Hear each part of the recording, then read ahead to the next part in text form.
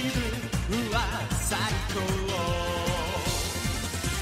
だけどびっくり世界がどう Welcome to the Super Sentai Brothers. This is episode 20 of The Spy Who Loved Mega Ranger, the internet's best and only podcast dedicated to Denji Sentai Mega Ranger. Every week we watch an episode of the show and we share our thoughts with you, the listener. My name is Matt Jane. With me as always is my co-host and brother Dave. Dave, how you doing? Doing pretty well, man. Doing well. Cool.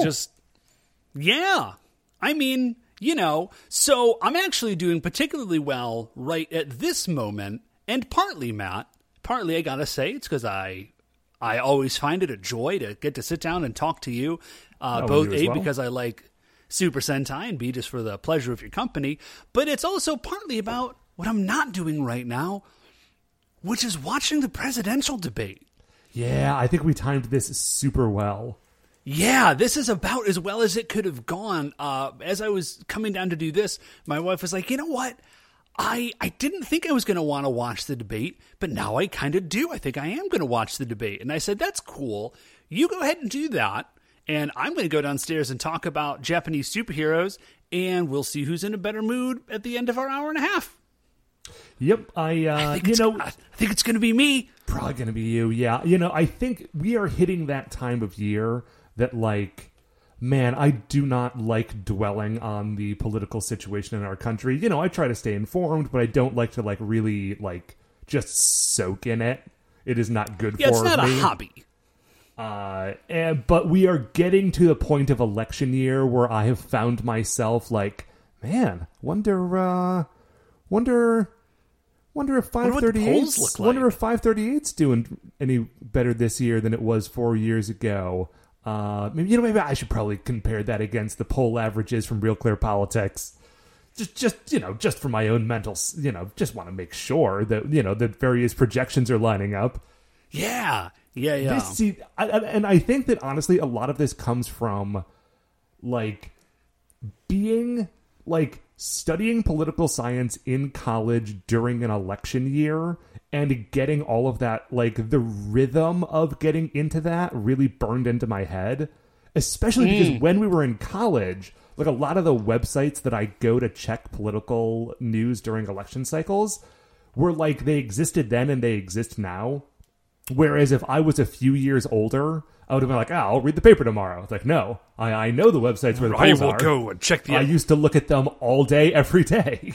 Anyway, man, the election cycle is heating up, and we're not talking about it. I mean, hey, listen, guys, as a thing, be politically involved and make sure you vote and, research your candidates and stuff. And I have done that, but it's a job, and it's a job and a duty. I do it dutifully under duress, not because I'm excited to be part of it.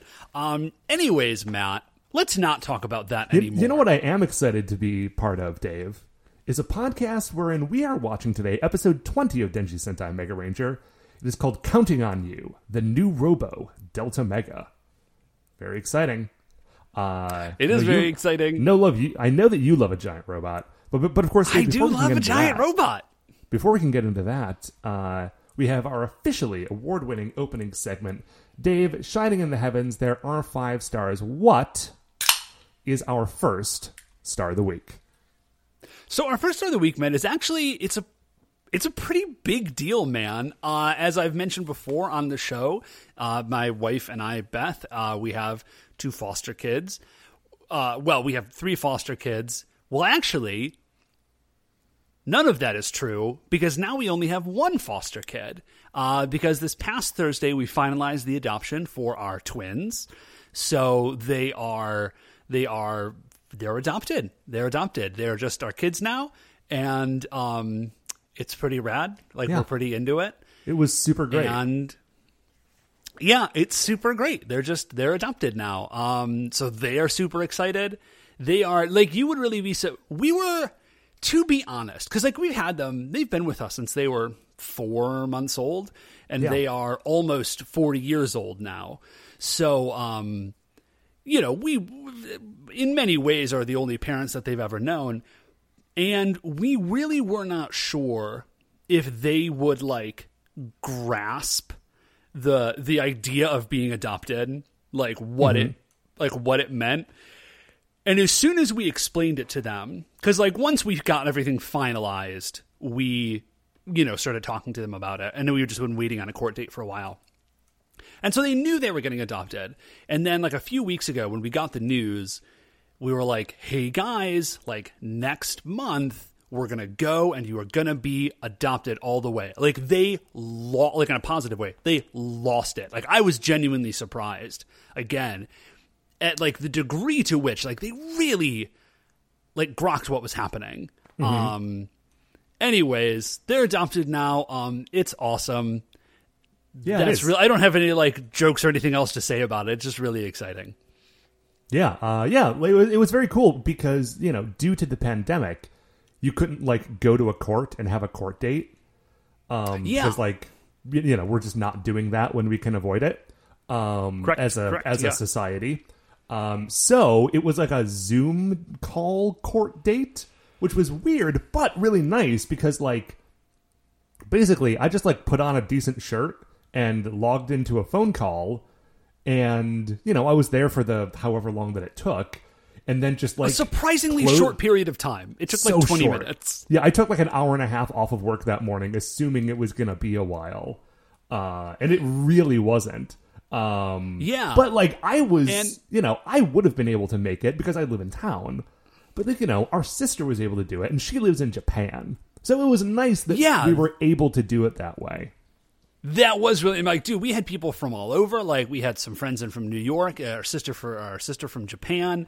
My wife's family that are out in like Washington and Texas. Like a whole bunch of people were able to kind of be there and participate that otherwise, would not have been able to. And that was like, it was really, really cool. And this was great. The judge told us, now, maybe she says this to everybody, I don't know. But she did tell us that we set a record, for her at least, for how many people were on the call. So that was like a very like warm and fuzzy feeling that so many people were there and were able to join us and be part of that thing. And then we had a little kind of an open house party in the backyard. People came and wore masks and were far apart and everything, but just got to like stop by and say hey. And that was really weird. Just saw a lot more people in a lot more rapid succession than I have done in 6 months. And so that was like, it was cool. What was really weird was how, on one hand, like very natural it felt, and on the other hand, it was like very disconcerting and like kind of uncomfortable to have that many people around. But anyways, that's what we did. We grilled out and we ate and we hung out and yeah, it was great. Anyway, it feels, no matter how I do it, it's going to feel weird to awkwardly transition from that into talking about bread. But Dave, what's our second star of the week? Matt, our second star of the week, it's Bun Vulcan.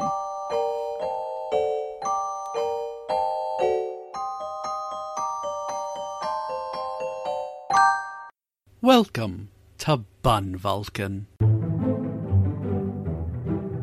There's not a great transition out of it, Matt, but this is about as smooth as I can think of, which is I made a cake. But it was a cake that the twins wanted. They were like, we said, we're going to have a cake. What cake do you want? And they said, we want a chocolate and strawberry cake. And I said to myself, I actually don't super love, like, I was like, okay, yes, I of course will make this cake for you.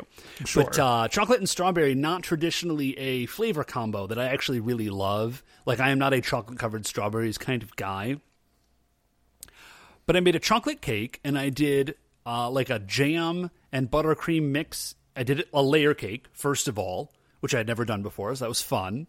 And I did like jam and buttercream in the middle, and then I just got like artificial strawberry flavoring, like kind of tastes like strawberry quick, and I just made buttercream with that. And I gotta say, it was actually really good. Yeah, like I was really very surprised. Yeah, I was very surprised at the degree to which a chocolate strawberry cake like worked for me, and I did not anticipate it working. And it was like it really looked like a real cake, man. Like I frosted it, I did a crumb coat. Yeah, I did a crumb coat, which I gotta say, like I wasn't annoyed at how well it worked. Like I knew it was going to work because a lot of people have who are very good at this have figured out that it works. But it was one of those, like, is it really going to be like as different as they say it is? And then you do it and like, yep, it's exactly as different as you know, like you should have just been doing it the whole time. No, Dave, of course, but I know what a crumb code is, because I just have a deep and wide knowledge of all things. But if perhaps a listener does not know what a crumb code is and has no idea. Yeah, so when you're frosting a cake, the outside of it is very like crummy, you know, like just because it's a cake, right? So what you do is you take your frosting and you kind of thin it out till it's very, very easily spreadable, and you do a thin scrape of that over the cake, and then you put it in the fridge, and the frosting kind of sort of firms up, and it stops the cake from kind of falling apart when you go to put more frosting on it. Oh, so nice. You're not just like tearing up this soft cake with this so like dense you're like frosting. putting down a coat of primer, basically. Yeah, it is frosting primer. That's exactly what you're doing. And but so I did the crumb coat, and I did a second crumb coat because they were like, do two if it's a chocolate cake because they tend to be a little bit crumbly. And so I did it, and then I was putting the frosting on, and I was like smoothing it out with a frosting knife, and I could feel myself. Like I could feel the siren call of like, you should get one of those like spinny tables so you could really frost this cake. And then I was like, no, like I can't. They can't do it, Matt. It's in that same zone as like. I do own a Lazy Susan. It's in that same zone as like model trains. Like if you go down that road, then all of a sudden you're trying to like. And listen, it's piping buttercream roses is like a super cool skill. I just like in my universe, I don't have space for that right now. Right. So, like, I just have to block, like, maybe someday when I'm older, I'll have space for that in my life. Right now, I do not have space for that. So, anyways, I made this cake, Matt. How about you, man? Did you do anything? Yeah, so I have, for the last, like, month or so, because, like, mom and dad were coming into town, and then I knew the adoption was coming up, and so I knew I was going to be, like, seeing you guys, and so I had been staying, like, very, like sort of, like, double extra locked down. You know, like not socially distanced, hanging out with people, like isolation, like all distance, no social, all distance, basically. I got you. But I think I mentioned to you last week, like I am gonna get a haircut this week. It has been since like May. I'm gonna put on a mask and go to a place that I know to be reputable and safe. But I'm gonna go get a haircut this week. So sort of the days in between when I last saw you and when I'm getting the haircut, I'm like, well, I know that I'm gonna have to sort of reset my quarantine after the haircut.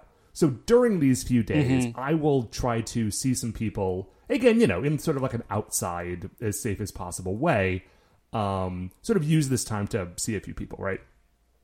And so what this means is I am seeing a bunch of people that I have not seen since I started making bread. And so nice. I'm like, well, I definitely have to make like 2 extra batches of baguettes this week so that I could like bring one. Right now you got to flex a little bit. Right, yeah. I'm like, I'm going to go hang out on your porch. I'll bring a bottle of wine and a fresh baguette that I just pulled out of the oven. Like, I'll come meet you. I'll come meet you for a drink. I will bring 2 baguettes to get sliced up and handed out to everybody who's hanging out at the patio. Just so that you know what I've been up to. Awesome. And Dave, I got to tell you, great results. Awesome. Loved it. Love it. Anyway, so, Matt, that's all for my bread. What, Matt, is our third star of the week? Dave, third star of the week is that I bought a new video game. Actually, that's only like half true. I bought a new video game collection that is 3 old video games. Okay, so I'm still knee deep in Kingmaker.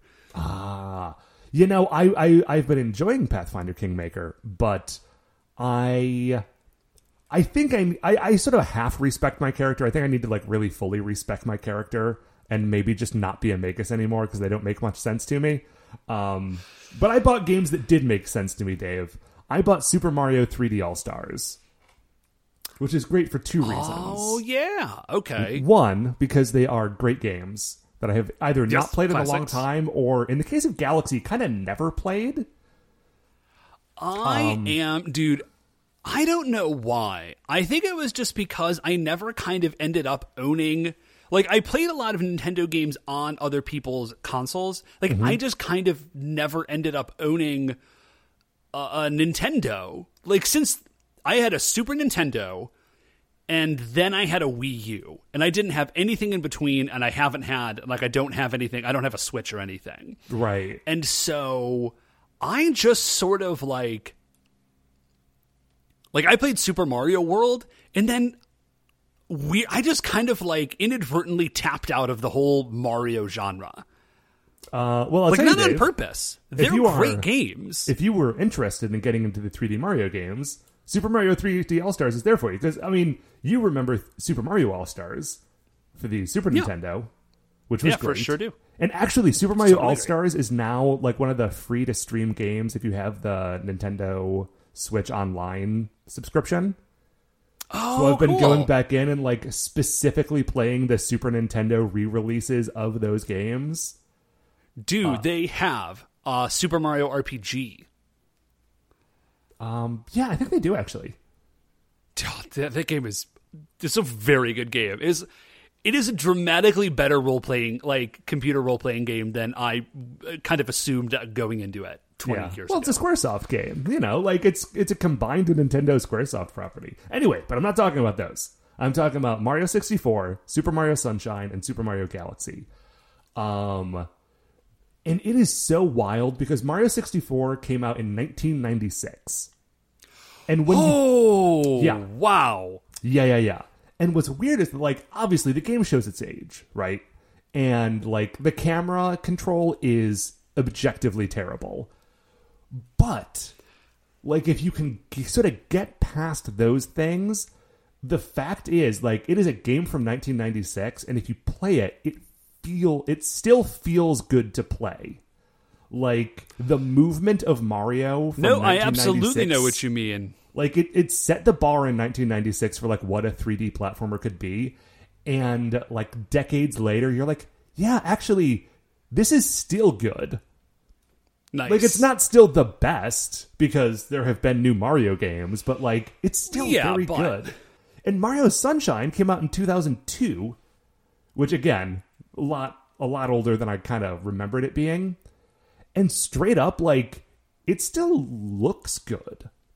Like, Mario in Mario Sunshine basically looks like Mario now. Like, I know if I were to play it and then immediately play Odyssey, I would see a difference. You would, But, like, the visuals of Mario Sunshine still don't feel, like, old and junky. It's kind of crazy. Man, I think they established, like, they did something real smart, which is they established really early on, like, a kind of... like, sort of like blocky, round, cartoony vibe for it, and so you can, like, it's pretty easy. Like, it holds up, you know what I mean? Like, I was just playing, not super recently, but I was playing Mario Kart 8, and I was like, Mario Kart 8/Infinite, I don't know, and I was like, dang, this is a really, really good game. Oh, yeah, dude. The most recent Mario Kart rules. Anyway, Super Mario 3D All-Stars, very fun. Still haven't gotten to Galaxy. The mechanics of it kind of screw with me, so I'm waiting until I get through the other ones first. What is our third Star of the Week? Our fourth Star of the Week is a quick British television update. If somehow you haven't heard, it's the British Bake Off is back. It's on Netflix, and now they are dropping it in an episodic way. So we're getting it, like, you know, a few days after it airs in England, so we're not able to binge the whole thing. So that's a little bit of a bummer. But the show's back on. It's really cool. It's just great. It's great. The only weird thing about this year is that, you know, obviously, like, everything is everything. And so they were like, hey, if you would like to be on Bake Off, we would love to have you, but you are going to need to stay here the whole time. Like, you can't go back and see your family. Oh, like everyone gets tested beforehand, and then they're just, like, playing in the bubble like they're the NBA? Yeah, like, exactly. Like, show up, quarantine for 2 weeks, and then we'll start shooting. And so that is, like, a very, like, new and weird dynamic. Because normally, like, they just go, like, you go show up for the weekend, and then you go home and hang out with your family and all sorts of other stuff. So it does have, like, sort of a weird edge of intensity to it this year. But it's also very cool because like there is a way in which like the people that are doing the show are sort of like, no man, we need to do the Bake Off. Like you have to do it. And so like we bakers will sacrifice like seeing our families so that the Bake Off can still go on. It's this really like, it has a sort of beautiful nobility to it. And then the other really wild thing is there's a contestant this year who's young, and he's, so he's like 20 or something, or something like that. I don't know. He's young. And he said he like does something with a cake. He's like checking to see if it's done. And he's like, this is a trick I picked up from watching this dude on season 3 when I was a kid. And it was like, oh, wow. So, like, now we're here. Right. Now we are we're a generation deep on this show. And now things are getting wild. So there's that. And then also, Taskmaster. Taskmaster is coming back. There's season 10 of Taskmaster. Yeah, I don't know if I've ever talked about Taskmaster on this show. Here's the joy of Taskmaster is it's all on YouTube. Like, it's all on YouTube. You can just go watch it. You don't need to have any subscriptions or anything. Here's what Taskmaster is. If you've never watched this show. It is he has photographic reflexes. So if you throw a shield at him, he knows exactly how you did it. Yeah, he's super dangerous to fight. The only person that he really doesn't like to fight, I think, is Deadpool, because Deadpool is, like, so erratic in his combat style. The other Taskmaster, the one that is from England, I actually don't know where Taskmaster is from. Is he from England? He could be. Probably not. Anyways, probably not. None of this is the point.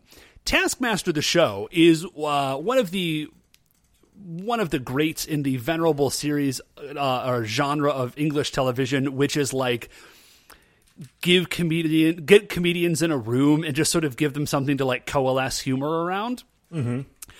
But what the show is there's Greg Davies is the host, and he has another guy, Alex Horn, who is the producer but plays the role of being the assistant. And they just get a bunch of comedians and they make them do absurd things, and then they like ahead of time, and then they tape them, and then they just like show them videos of them doing these absurd tasks, like crazy stuff. And then Greg Davies judges them and gives them points, and it's really funny. And this is one of those stars, like this is a PSA star. Like there's no great way to make jokes about the jokes that they make, but it's a very funny show. If you're interested, if this has whetted your appetite for actual humor, go watch that show. Right. This is sort of an amuse-bouche of comedy. Oh, dude, speaking of British TV, this is not a British TV show, but it is a TV show that takes place in England. That's pretty close. Because I got like a free subscription to Apple TV Plus when I bought an iPad for like work reasons earlier in the year. They're just like, hey, you bought a product. Here's a free year of our streaming service. Which I haven't really dipped into. But there is a show that is airing currently, and it's called Ted Lasso. And it has no right to be really, really good, but it is really, really good. It is based on a series of commercials for NBC Sports that Jason Sudeikis did a few years ago, where an American... okay, there you go. Jason Sudeikis. As soon as you said it has no right to be as good, and then you said Jason Sudeikis, you've immediately contradicted yourself. Well, Dave, it's based on an NBC Sports commercial from like 2 or 3 years ago, where a American football coach gets a job coaching soccer in football, non-American football at like a premier club in London. And so like the premise, you're like, oh, he's just is he from Texas? He's from Texas, right? He's from Kansas.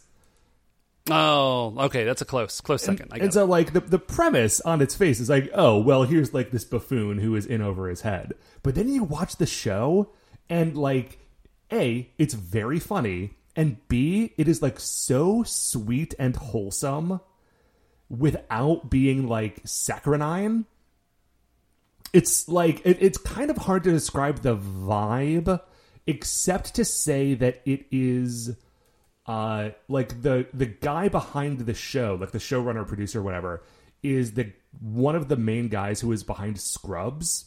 And if you remember that particular vibe of like humor and warmth that Scrubs had, and I know that people probably don't remember that Scrubs is good, because I feel like in cultural memory, Scrubs is like a dorky show about a cheesy guy, but Scrubs was actually a funny show about a lot of people. Anyway. Oh, yeah. Like, I'm definitely, if you had to delete, like, you know, choose one, like Scrubs or The Office, like, I don't have to think about that for a fraction of a second. Oh, yeah. Like, yeah. The Office is, forget The Office. The Office is dumb garbage. You keep Scrubs. Yeah. And you just don't watch season 9. Right, yeah. I don't believe there was a season 9. Good point. I don't know what you're talking weird about. Moment there. Anyway, Ted Lasso kind of hits that same thing, but it's Jason Sudeikis. Love it. At its heart, and it's really good. He's just like, Dave, it's just a show about a good man. And it's just very nice to watch a good man try his best, like, against, like, people who don't believe in him, but he doesn't get mad at the fact that they don't believe in him, because he's just a good man working. And, like, I cannot tell you how, like just great it is to watch a show like that. Man, that sounds really great. That sounds just genuinely great. Yeah. He's got this whole... If you never watch the show... Okay, if you are going to watch the show, don't look this up. If you're not going to watch the show, just look up on YouTube Ted Lasso playing darts. It's extremely good, and it's more on, like, the warmth side than the humor side, but, like, it is extremely satisfying. That's just, like, a quick... Anyway, that's all I got on that. If you happen to have Apple TV Plus, watch Ted Lasso. All right, Matt, what is our 5th star of the week? Dave, 5th star of the week is, you may have recalled, Dave, and our listeners, that we did not have an episode last week. The reason for that was, remember 2 weeks ago I was talking about how I was looking for a house? Yeah. Well, it was partly the adoption, and then it was also... Yeah. But I was... it wasn't just you, is what I'm saying. Sure. Last week, I very nearly bought a house.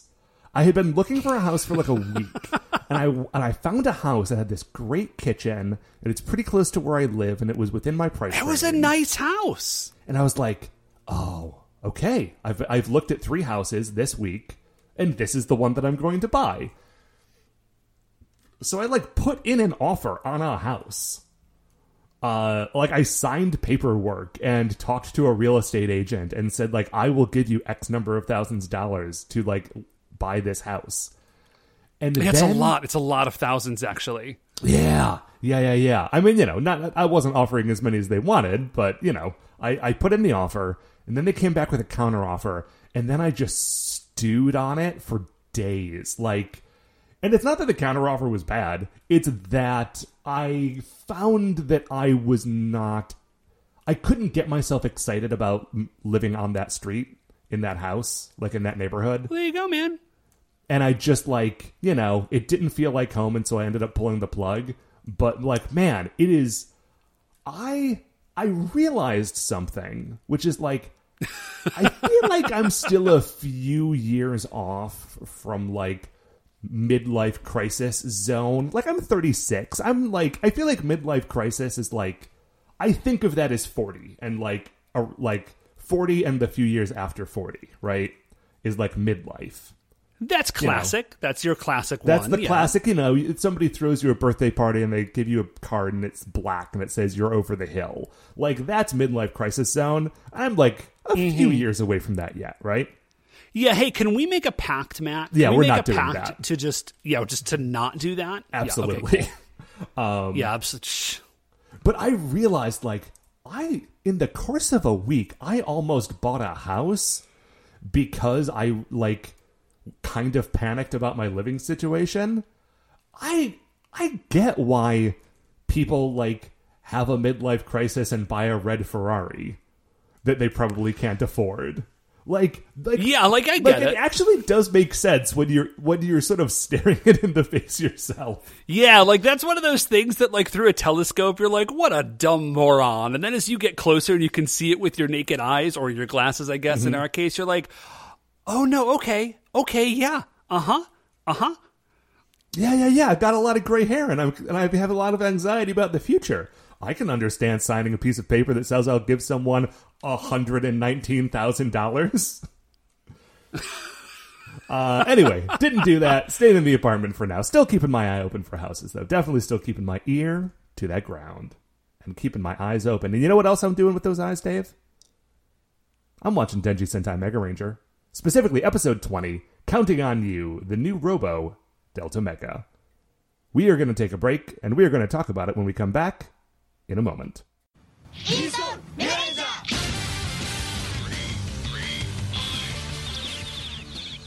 All right, welcome back. So, we have seen episode 20 of Denji Sentai Mega Ranger. Oh gosh, I didn't write down any of the stuff that I normally write down about the episode, like who wrote it and what its original air date was. Well, while you're looking that up, they done gone and did the darn thing. They did the dang thing. They delivered. They did the dang thing. The title delivers, and we do, in fact, have a new robot. It's very exciting. Yes. It's called Delta Mega, as you may have guessed. Sure. And you know who did the dang thing and when? Dave, this episode was written by Junki Takagama. Its original air date was June 29th, 1997. I had just finished my freshman year of high school. Is that true? No. I was just about to go into high school. Sorry. I was going to say, I would have just finished 7th grade. It's very easy I was for just me about to to go remember into high because school. I finished 1st grade in 91 and I finished 2nd grade in 92. And it's just sort of like, it's that way the whole way through. Oh, yeah, then you just sort of tracks. Yeah, because Mom did text me the other day. She was like, hey, here's a wild thought. You graduated, come the end of this upcoming school year, you graduated from high school 20 years ago. Fascinating. And I said, wow. Yep, sure did. So anyways, we go from there.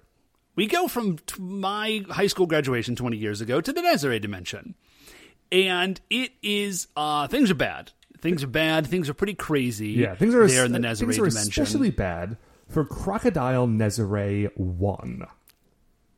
Yeah, now I thought that the concern was that Crocodile Nezare was too wild and crazy, and so he was chained up to restrain his incredible power. Turns out that is not the case. He is chained up. That's very true, but he is chained up because Guirail is torturing him. Yes, well, specifically, Guirail is torturing him with weird science experiments. And when I say weird science experiments, I mean demonic science. Yeah, that is the way less goofy version of weird science. Weird science is mostly fun and about a hot young Kelly LeBrock. This is really more about horrifying crocodile monsters. Right. So there's a strong split there. Yeah, very different. Both entertaining in now their own we way. do get a quick bit of exposition here, which is Guirail mentioned something, or maybe it's Shibolena, but they mentioned something about the fact that Shibolena is the one who adapted Nezaregian demonic science and perfected the cloning technology. So this is not something that is broadly available, I guess. Shibolena is the one who figured this out, which is very cool. Yeah, and so Guirail is subjecting Crocodile Nezare to it. He's also hitting on Shibolena in a very awkward way, which she is not thrilled about. Yeah, she is definitely not. This is this is definitely bad office romance through the lens of horrifying interdimensional monsters. So he's saying that Crocodile Nezare can be reborn. And what I think he means in this is that Crocodile Nezare is a monster that I have seen and forgotten, and that he is bringing him back. That's not what he means at all, but it's not exactly clear in this moment. Yeah, so what he does is he pulls out his big like extendo sword, and he sort of omens it, and then he just slashes Crocodile Nezare like real bad, and then we get like a little bit of a special effect, and then Crocodile Nezare kind of hydras, right? Yeah, he not like Hail Hydra, two. the actual monster. Right. Okay, so we cut away from the Nezare dimension, and we are going to the Mega Rangers. They are on a ship. They're like shuttling themselves up to space. They have been suddenly summoned, and they don't know why they have been summoned. But when they arrive, they see that attached to the mega ship, there is a big space scaffolding, and in there something is being constructed. Yes. So they kind of fly. Now, this is kind of weird. I don't really know. Like, they took the ship up, like the head shuttle. Mm-hmm. They take it up and they have to dock it. I don't know why it was down on Earth to begin with when they can just cyber slide. Anyways, I was just confused about it. I think they did it that way because they wanted to have them have a conversation in a cockpit, and that's the only cockpit they have. That does actually make a lot of sense. So they go up and they're like, Dr. Kubota, what's going on? And Kenta is very interested, and he says, it's a new robot, y'all, because like the Nezare have ramped up. Right. So we have to be ready. And since they ramped up last week, we're going to be ready for them this week by constructing a skyscraper-sized building. Yeah. Pretty quickly. Now, they have built the machine, but they have not yet, like, installed the OS, right? Like, it's just a machine that cannot function at this moment. There's a quick mention that it's the Battle Riser. Like, there's some connection specifically between the Battle Riser and this new robot. Yes, the Battle Riser, if you recall, is a special secondary bracelet that Kenta was given in the previous episode that lets him do, like, special punches. And apparently there's also, like, a microphone in that is the voice activation key for Delta Mega. Yeah. So Kenta is immediately... I think as soon as he finds out that, like, Battle Riser is the control mechanism, he's like... I think, as we all would be, very excited that he has sort of a personal robot now. Yeah. And Kubota says, this new Professor Kawasaki, who we've never met before, I thought that it was going to be, when they just said Professor Kawasaki, I thought they were going to talk, it was going to be that same dude that did the programming for Galaxy Mega in like episode 3 or 4. Oh, that guy, right. When they were going to turn Galaxy Mega into an automated robot. Yes, I thought it was going to be the same guy. I'm pretty sure it isn't, and that is very weird to me. Yeah, I think you're right. That they have introduced two different specialists in guys, giant who programming. Specialize in programming the AI for giant robots. As they're having this conversation, a guy who is about the age of the Mega Rangers like storms in and says, like, old man, why have you fired me? I'm the chief engineer of this base. You need me. Why are you sending me back to Earth? First of all, I love that this dude is chief engineer. That's amazing. Because he is 17 years old. Yeah. And Kenta does not recognize this guy. And so Kenta is immediately like, hey, who are you, bastard? Like, to interrupt us and to, like, talk to the old man like that. And the new guy's like, shut up, monkey face. And then they just immediately... They're having a fight. Dr. Kubota breaks in and shouts, Monkey Man and the Bastard must get along. And man, like, Monkey Man and the Bastard is such a great band name. Oh, dude, I didn't even think about that. Monkey Man and the Bastard. What's their genre, Matt? Okay, actually, you know what I'm thinking of? Like... There is a... I think there's a Bob Dylan song called Tweeter and the Monkey Man. I feel like Monkey Man and the Bastard are... Or they're a morning radio DJ duo. Okay, that would work, but I also hate morning radio DJs. Sure. So I get the vibe that they are... Maybe they're like a ska? I think they would be maybe early second wave. Okay, I can dig it. Mark, feel free to tag in here if you've got something to say. You may not know this. I don't know if we've ever brought this up before, but producer Mark is an original Rude Boy. And if you are of a certain age, and that age is about how old we are, there was a period where, like, everybody loved ska. And everybody was like, ska is it. Like, everyone's going to dig ska forever. And then everybody stopped listening to ska, except producer Mark, who I am, like, semi-convinced keeps the entire ska record industry going more or less by himself. He certainly keeps my awareness of it alive. Yeah, that is definitely which I true. thank him. Yeah. So anyways. So Monkey Man and the Bastard must get along. We go from there. Yeah, probably 10 minutes later. You know, the mechanic has been sent away. Yeah. Kenta goes, into the dormitories of the megaship to go find him. And guys, if I tried to convince you how little these dormitories look like they are inside of A, a giant robot, B, which is in space, I feel like you would not believe me. No, I mean, they look like college dorms. Yeah, they look like very upscale college dorms or like a very low-rent hotel. Kind of like right in the middle. Mm-hmm. And you go, and Kenta finds Shogo is his name. Shugo? I don't know. The mechanic. I get a little thrown off because Jubilee's baby is named Shogo, and I have been reading a lot of X-Men comics recently. Right, but this is spelled differently than that because this has a U in it. It's Shougo. And Shogo in the X-Men comics is just Shogo. And I don't know if that's actually a different thing or if it's just written differently. Just like a transliteration error. So anyways, let's just go with Shogo.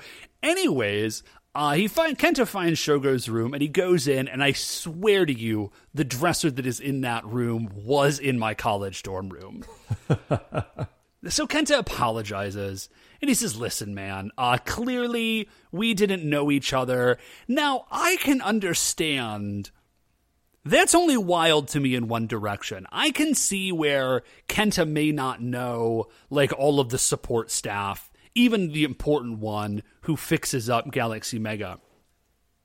That you would be the chief engineer on Galaxy Mega and not recognize the Mega Rangers is buck wild. Oh no, I'm sure Shogo recognized Kenta.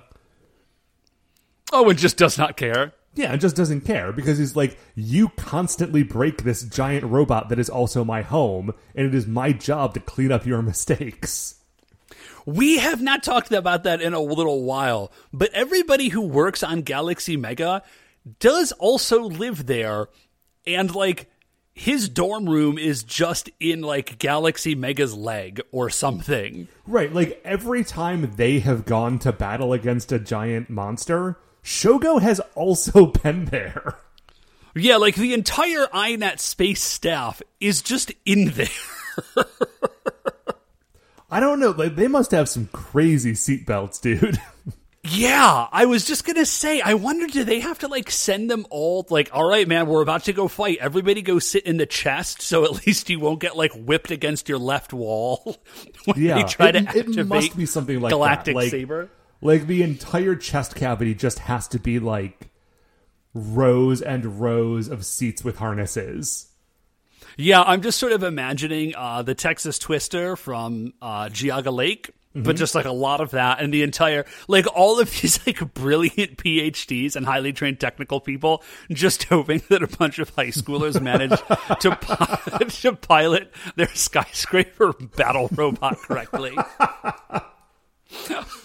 You know, when you say it like that, it really I went to Harvard for this.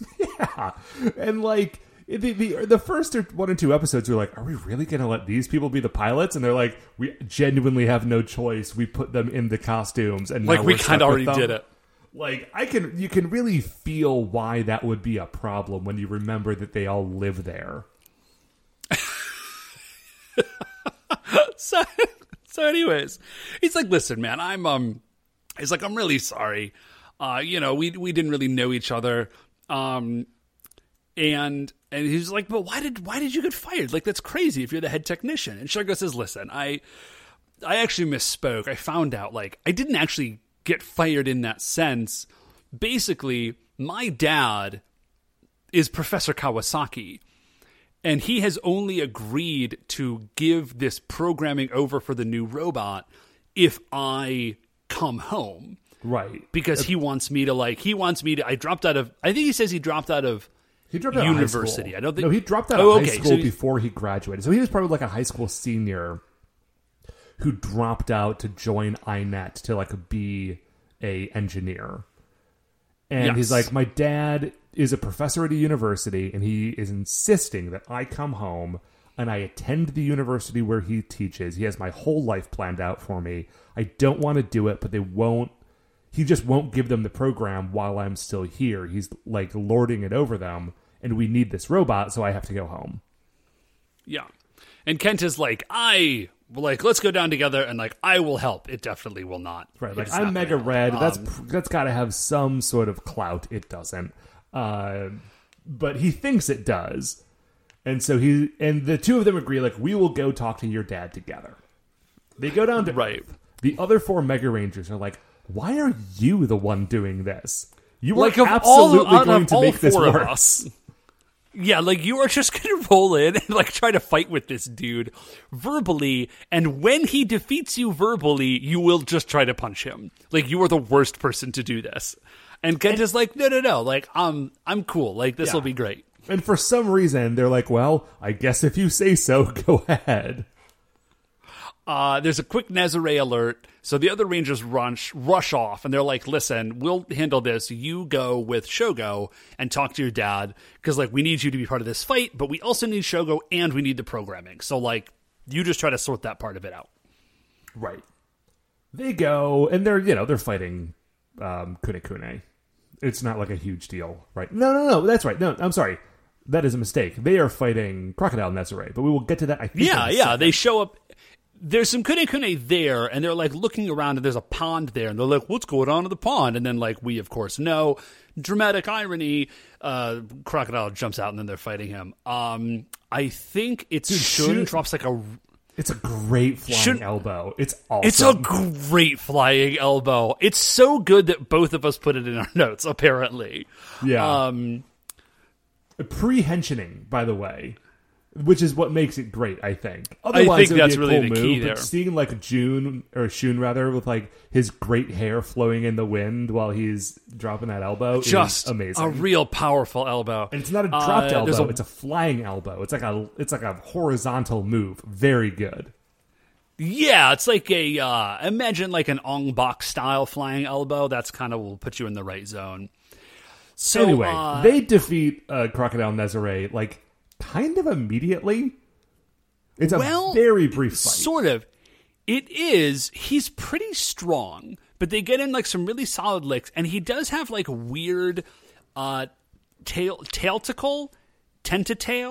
Basically, he has tentacle arms, but they're crocodile tails. Yeah, one of his arms is a crocodile tail instead of an actual arm. Yeah, it's very weird. But basically, they defeat it. I don't think they actually even defeat him. He just sort of gets staggered, and then BBDB shows up, and he just goes giant. Yeah, he does not wait to die. So and they're space, oh, dang. Yeah, and they summon Galaxy Mecha. This is escalated very quickly. Up in space, Dr. Hanalari is talking to the crew, and Guirail is like, yeah, listen, stage 2 of this plan is that I need to go down, and I need to stop INET's plan, because INET's plan is that they have gotten a dude who has designed the program for a new giant robot. He doesn't work for INET, but he's working with INET. His name is Dr. Kawasaki. And Dr. Hanalari is like, oh, dude, I know Dr. Kawasaki. He doesn't say, I know that guy. He doesn't say, I know Dr. Kawasaki because I used to be a human on Earth, as revealed in a previous episode. He just says, oh, Dr. Kawasaki, that is the leading robotics programmer on Earth. He is the dude. Yeah, if they're getting him in to program their new giant robot, we actually, yeah, you are right. We need to go stop that dude. Go down and deal with it. Yeah. So we jump from there to Heisei Technical College, which is where Dr. Kawasaki teaches, and it's Shogo and Kenta and Dr. Kawasaki. And he's like, Dr. Kawasaki says, there's a lot of talking. He's like, I have decided your future. You will continue my research. And Kent is like, no, you have to let him go. And Dr. Kawasaki's like, who are you? Like, and he's like, I'm Mega Red. And he like strikes a pose. And Dr. Kawasaki's like, he's like, you're Mega Red? They let a kid do this? That's very stupid. I still don't care about what you have to say. Yeah. He's just completely unimpressed. And actually, in a moment, this makes a lot of sense because, like, Shogo is mad. He storms off because Shogo tries to say, now that I'm back, you need to give them the program. And Dr. Kawasaki replies like, well, you're back. I'll fill up my half of the bargain. You have come back. I will give them the program. And Shogo says, I am not actually back. Like, I am absolutely going up to space on the next shuttle. I'm just coming down here to talk to you. At which point, Professor Kawasaki... And to get this program. Yeah, and to get the program. And Kawasaki says, well, you can't have the program if you're going back. That is what I said before. I don't know if you were listening. Shogo storms off. Dr. Kawasaki and Kenta are talking. I do love that on the surface, Dr. Kawasaki is 100% like, I will endanger the lives of, I guess, everybody on Earth for the sake of having my son do this thing. Yes. Now it turns out this is not quite the case. Right. Because Kenta says to him, like, dude, he is our chief engineer. He's very important. He's doing a really good job. He is succeeding in the life that he wants. Like, why won't you support him? And Dr. Kawasaki's like, yeah, I know he's doing great. He's crushing it. Yeah, like, I'm a genius. He's a genius. Like, of course he's great at it. Right. The reason I actually want him back is because he lives inside Galaxy Mega, and I don't want him to die. And, like, that's it. That is the entire reason. And he doesn't want to admit that to Shogo or to anybody else, but he's like, yeah, once a week, you put you, who is apparently a teenager you personally and an idiot, and I'm just finding that out now, so that's not helping this situation. Like, you personally put my son's life in danger literally once a week. And I don't want it. I have the authority to be able to flex here, and I'm bringing my kid home. So we jump from there. Galaxy Mega is actually doing very well. Crocodile goes down pretty fast, and they bust out Galaxy Saber, and they basically cut Crocodile in half, except they don't. I mean, they do, but it doesn't matter. Because, again, what we saw before is that he Hydras. He Hell Hydras, Immortal Hydra. Yeah. Cut off one head. Two will cut one off, and two will take its place. Hail Hydra, Immortal Hydra. Anyways, this obviously is very bad. Yeah, extremely bad. It seems like the sort of situation that should really be addressed by two giant robots. Well, but that would be fine, except there's only one giant robot, Matt, and they don't have the programming for the other one. Speaking of that, Matt, Kent is basically like, Professor, please. And Kawasaki just says, no. And Kent is like, well, fine. Then I'm just sitting here. And, like, that's his plan. He's just going to sulk on the couch in this man's spacious office. I mean, I have it in my notes that this is actually a good tactic because, like, Dr. Kawasaki does not want to spend a moment longer with Kenta than he has to. The fact that Kenta is so annoying and abrasive, he's just like, I will inflict my presence on you until you submit, is actually kind of genius. Inadvertent though it may be. So while they're sitting, Kawasaki's like, nah, and he reaches into his drawer and he pulls out a photo, and it's him and Shogo and presumably Shogo's wife, or Shogo's mom / his wife. It's not clear. I get the vibe that she's dead. That is also they don't the say vibe that at I all. have. Yeah, like, but that seems clear to me. Yeah, like his wife is dead, his son is still alive, but is in constant danger. So he's doing everything that he can to like keep him safe, at least. Yes. Anyway, while he is doing this, we hear Shogo like scream from out the window and down the hill because Gairail and a bunch of Kunekune have arrived to capture the professor, because they're like, oh, well, like, this is the dude we need to go stop. He has the program, and Shogo just sort of happens to be in the way. They hear him shout.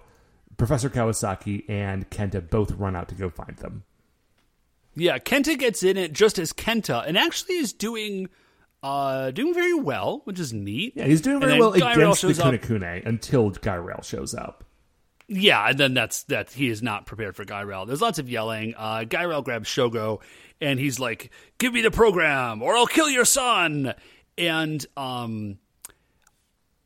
there is a lot of drama about this, especially considering that, like, there's just no way that there's only a single copy of that. Like, you can just control paste, man. Like, control V this thing. Like, you should be fine. I looked it up. Copy paste was invented in 1973. This should not be an issue. Yeah, Dave, but you got to remember that this was the era of CD-ROMs. This was not in, like, a thumb drive. He burned the program to a CD-ROM, which we will see in a minute, and it's great. Yeah, and I guess there's one CD. That was the last one. That's the last writable CD-ROM. Well, Dave, he had used up all the rest of it on, printing out Divx, like discs, like a full spool of anime on Divx that he can plug into VLC player and watch on his laptop. This is probably a few years those before were the that. Days. Did watch, well, not that many years, Matt. Did watch a lot of anime that way in high school. Witch Hunter Robin. I might still have a Rubbermaid tub of spools of Divx discs from college. I definitely do still have some around. In a CD, like a book style CD holder. Oh yeah, with a zipper. So anyway, yeah, that's how you kept all your CDs from falling out. Good times, man. Sometimes, partially. Sometimes good. Sometimes good. Feeling great about remembering some cool memories right about now. In particular, I gotta say. Anyway, so Kenta comes back. Oh no, I'm sorry. I've missed a crucial moment, and I apologize for that. Is that Shogo kind of shimmies himself free from Guirail and the Kunekunes. Like, only for a minute, right? Like, he kind of, like, kicks one guy in the side and worms his way out of the headlock and starts to run away. It's actually pretty impressive. Guirail just grabs him again. But this all gives Kenta time to secretly henshin and come back to the fight. Yes. I do want to, man, have we talked about how Drill Saber is fun, but also very weird? It's extremely weird. It's extremely weird because it's not a sword. It is just a very long drill. Which, if all he ever did was stab people with it, would make sense. But he mostly slashes people with it. Well, and it's just an odd... The thing is, if the drill was spinning all the time, if you slashed somebody with it, there was like, there's some like drill tearing action that could happen, right? Yeah, but except it doesn't. Yeah, the problem is it's not an actual drill, it's a prop, and so he's just swinging this spiral at people, and it's weird. Yeah, anyways, so he uses he shoots at Guirail, but that is kind of Guirail's thing, by the way. He's like, he's very fast. Yeah. Like, he's super duper fast. And so he tries to shoot him, but Guirail's too fast. And then he does Battle Riser, so that works. And Guirail's like, oh dang, that's like pretty impressive actually. And then he just like blasts Kenta and dips. Okay, so Guirail leaves. Shogo turns to his dad. He's like, Dad, please, you've got to give him the program. Because specifically, the enemy is getting stronger, and we're not going to be able to do anything about it unless we have another robot. And as if to illustrate this point, Dr. Kubota in this moment messages to Kenta. He's like, hey, things are going very bad because one giant robot is fighting two giant monsters, and they're outnumbered, and anything you can do to help, please get over there to help them. Kenta's like, cool, wish this would have gone better, but I gotta go. My friends are in danger. He turns and he starts to run off. Dr. Kawasaki stops him. He's like, listen, he pulls out all right, that man, same I get it. Picture of the wife and Shogo, and he like pulls the photograph out, and what it actually is like a CD case that he has like put a photo in as though it is a locket, which is an interesting way to use a jewel case. So weird, yeah, you know. Is like, here's the CD, take it up, install it, and like if you install this CD into Delta Mega, everything will be cool. Go, good luck. And then he also says, I should learn to live fearlessly like you two. Which is, I don't know, it's a nice sentiment. I mean, he doesn't have superpowers, so he should probably have slightly more fear than Kenta, but... We get a great... So he does... Kenta, like, puts the CD in a pocket, which, like, I guess the Mega Ranger costumes have pockets, which hasn't come up before, but that's pretty wild. And then he does the Cyber Slider thing, and I only mention it because the Cyber Sliders are just really cool. The Cyber Sliders are great. They're flying surfboards that can go to space. Like, you know, Jack Kirby and Stan Lee knew that was cool in the 60s. It was still cool in the 90s, and it's still cool today. Yeah, it actually is extremely cool, and I do love the Silver Surfer. Anyways, so we see Kenta, he like gets up to Galaxy Mega, or not Galaxy Mega, sorry, Delta Mega. Yeah. Mega Delta? Delta Mega. Delta Mega. And then we get this whole weird thing. Yeah, we're like, apparently the access point is like somewhere down in the bowels of the engine, and he has to like make his way up, like through the mechanics of Delta Mega to like find the control room. Yeah. So like he and I think, I mean, the reason they're doing this is because, of course, Shogo knows every inch of the inside of Delta Mega because he's been building him, right? Like, he's the chief engineer. And so he's like on the radio with Shogo, like, hey, where do I go? What do I do?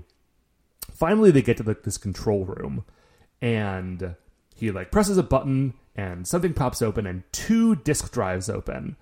And this far into Delta Mega, like, the reception is sort of breaking up, and so he can just barely kind of hear Shogo say, you've got to put the disk in one of these 2 things. If you don't put it in the right one, instead of installing the operating system, it will activate the self-destruct, but Kenta cannot hear him say which one is which. So the thing that is wild to me is that, A, that's an option that exists at all, and B, why are they so close together? And why aren't they labeled? It's not like this is supposed to be a secret. Yeah, it's absolute madness. And the thing that, okay, here's what I actually love about this, is that it's absolute madness. It does not need to be in there, and it is only in there for like a cheap joke, because Kenta can't hear him, so he just picks a slot and goes for it, which is glorious, and a real Kenta move, I feel like. And then it's like, whoop, whoop, whoop, and everything flashes red, and he's like, oh no, and then it's like, bleep, blorp, everything's fine. He's like, oh, whew. So they set this whole thing up for this, like, very cheap joke, and then we will never hear about it again. Like, I guarantee it. Oh, sure. So Delta Mega has now been, now he can, like, shout Delta Mega install, and Delta Mega will spring to action. Yes. It is not really clear what the control mechanism is for Delta Mega. And I think it's just like, it's automated. I was going to say, I'm going to regret saying this because I feel like my watch and my phone are going to complain. But basically, it's being operated by Siri. Yeah, effectively. And it did remind me just for a second about G Gundam. Oh, the man, one where G like Gundam. Yeah. All of the Gundam, like, I feel like they did this one time in Ranger. Oh, Conquer Ranger did this. Where they just like stood in the pilot room and did stuff, and the robot mimicked what they were doing. And that's what it was like in G Gundam. And I just always thought that was like extremely cool. I actually kind of want to go back and watch G Gundam. I'm sure the animation would be like hugely disappointing, noting that it's like 25 years old or something at this point. But I mean, I don't know. I watched Gundam Wing a few years ago, and it really held up. But Gundam Wing is very good, and G Gundam, I think, had clever bits. yeah. Anyways, Delta Mega is on it. Like, it flies down, it makes re-entry. Somehow Mega Red just sort of stands in the cockpit while this re-entry is happening. Yeah.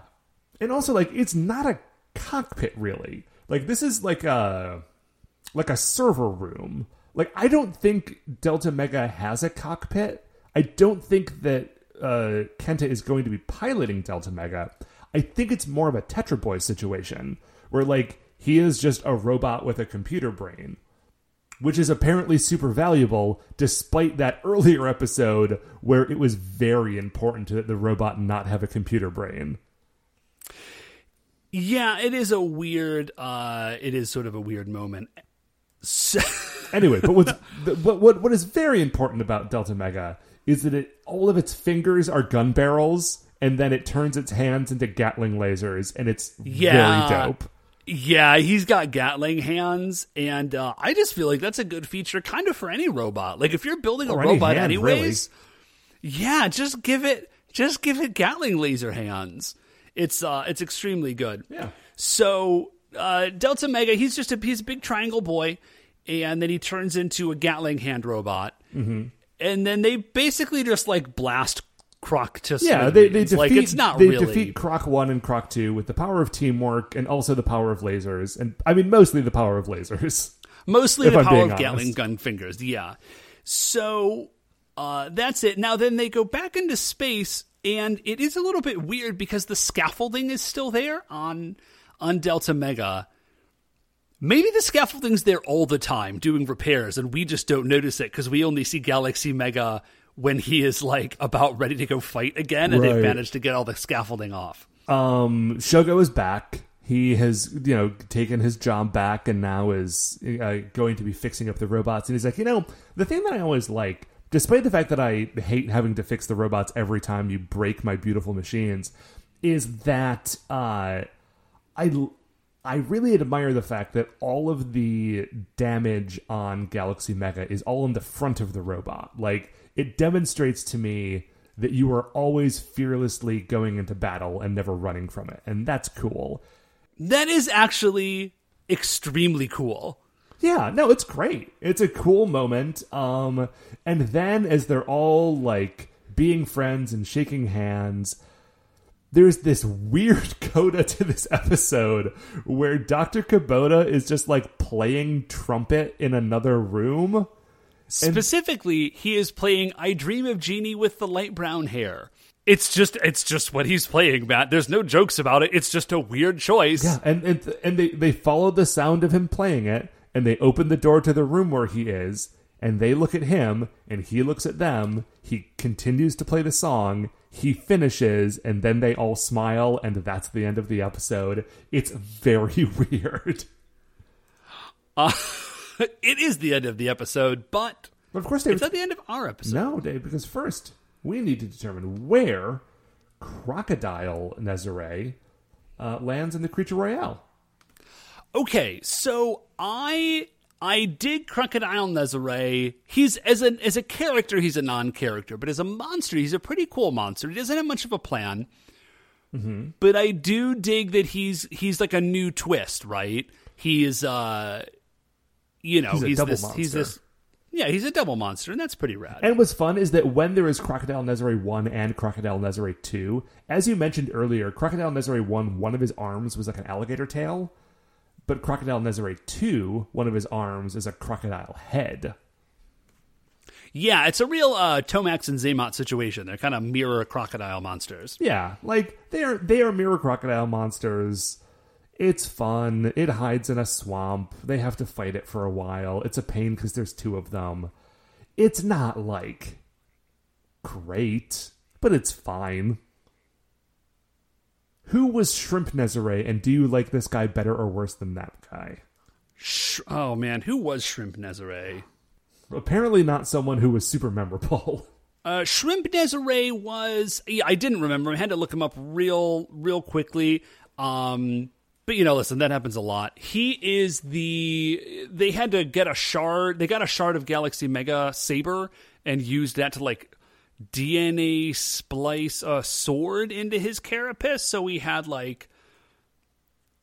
damage reduction versus slashing, effectively. He's not... He wasn't terribly... he's slot number 140, right? Oh, so that's he's not, right. amazing. Oh, actually, this was the guy that they fought in the other episode with the episode we've been referencing, right? With the robot and AI. he looked cool. He looks cool, and he has a flying laser claw, and that's pretty rad. I mean, actually, these guys are very similar, I think, because they're both ultimately forgettable monsters. It's just animal monster that has been made in some way memorable or especially threatening by the addition of some kind of Nezare science to alter it, right?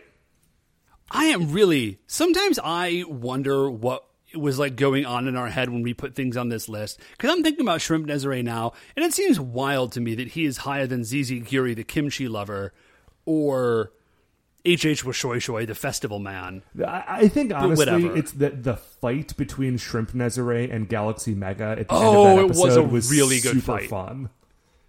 It was a really good fight, that's right. But yeah, no, he should not be above Azuki Arai, the bean washer. That was a real character. Yeah, whom I still remember. So I would say no, I don't like him that much. As I'm looking down... I like him better than FF Manchuri, the scandal photographer. Okay. So that guy's at number 60. But that's really about it. Rather. I'm looking at Camera Dimension, Chameleon Nezare, and then above that is ZZ Giri, the kimchi lover. And you know what, man? I'm also a kimchi lover.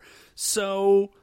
I think he's got to go just above FF Manchuri, but below Chameleon Nezare. I'm amenable to that. A couple spots above Man of Jars. And the sadly underutilized Sergeant Cannon, currently at number 164 on the list. I did like Sergeant Cannon. He just had a cool look. But he only had one shell. That was the problem. Yeah, that was a real oversight on his part. Cool. Okay, so he is the new number 160. And that, Dave, that is going to do it for another episode of The Spy Who Loved Mega Ranger. Before we finish up here, I'd like to remind you all you can email the show at supersentaibrothers@gmail.com. You want to get any updates on future episodes or check out the things that we're talking about on Twitter, we are at Super Sentai Bros. If you like the show, please remember that shining in the iTunes review section, there are 5 stars. You can rate, review, subscribe on there. It would be very pleasant of you if you did. Big fan of when that happens.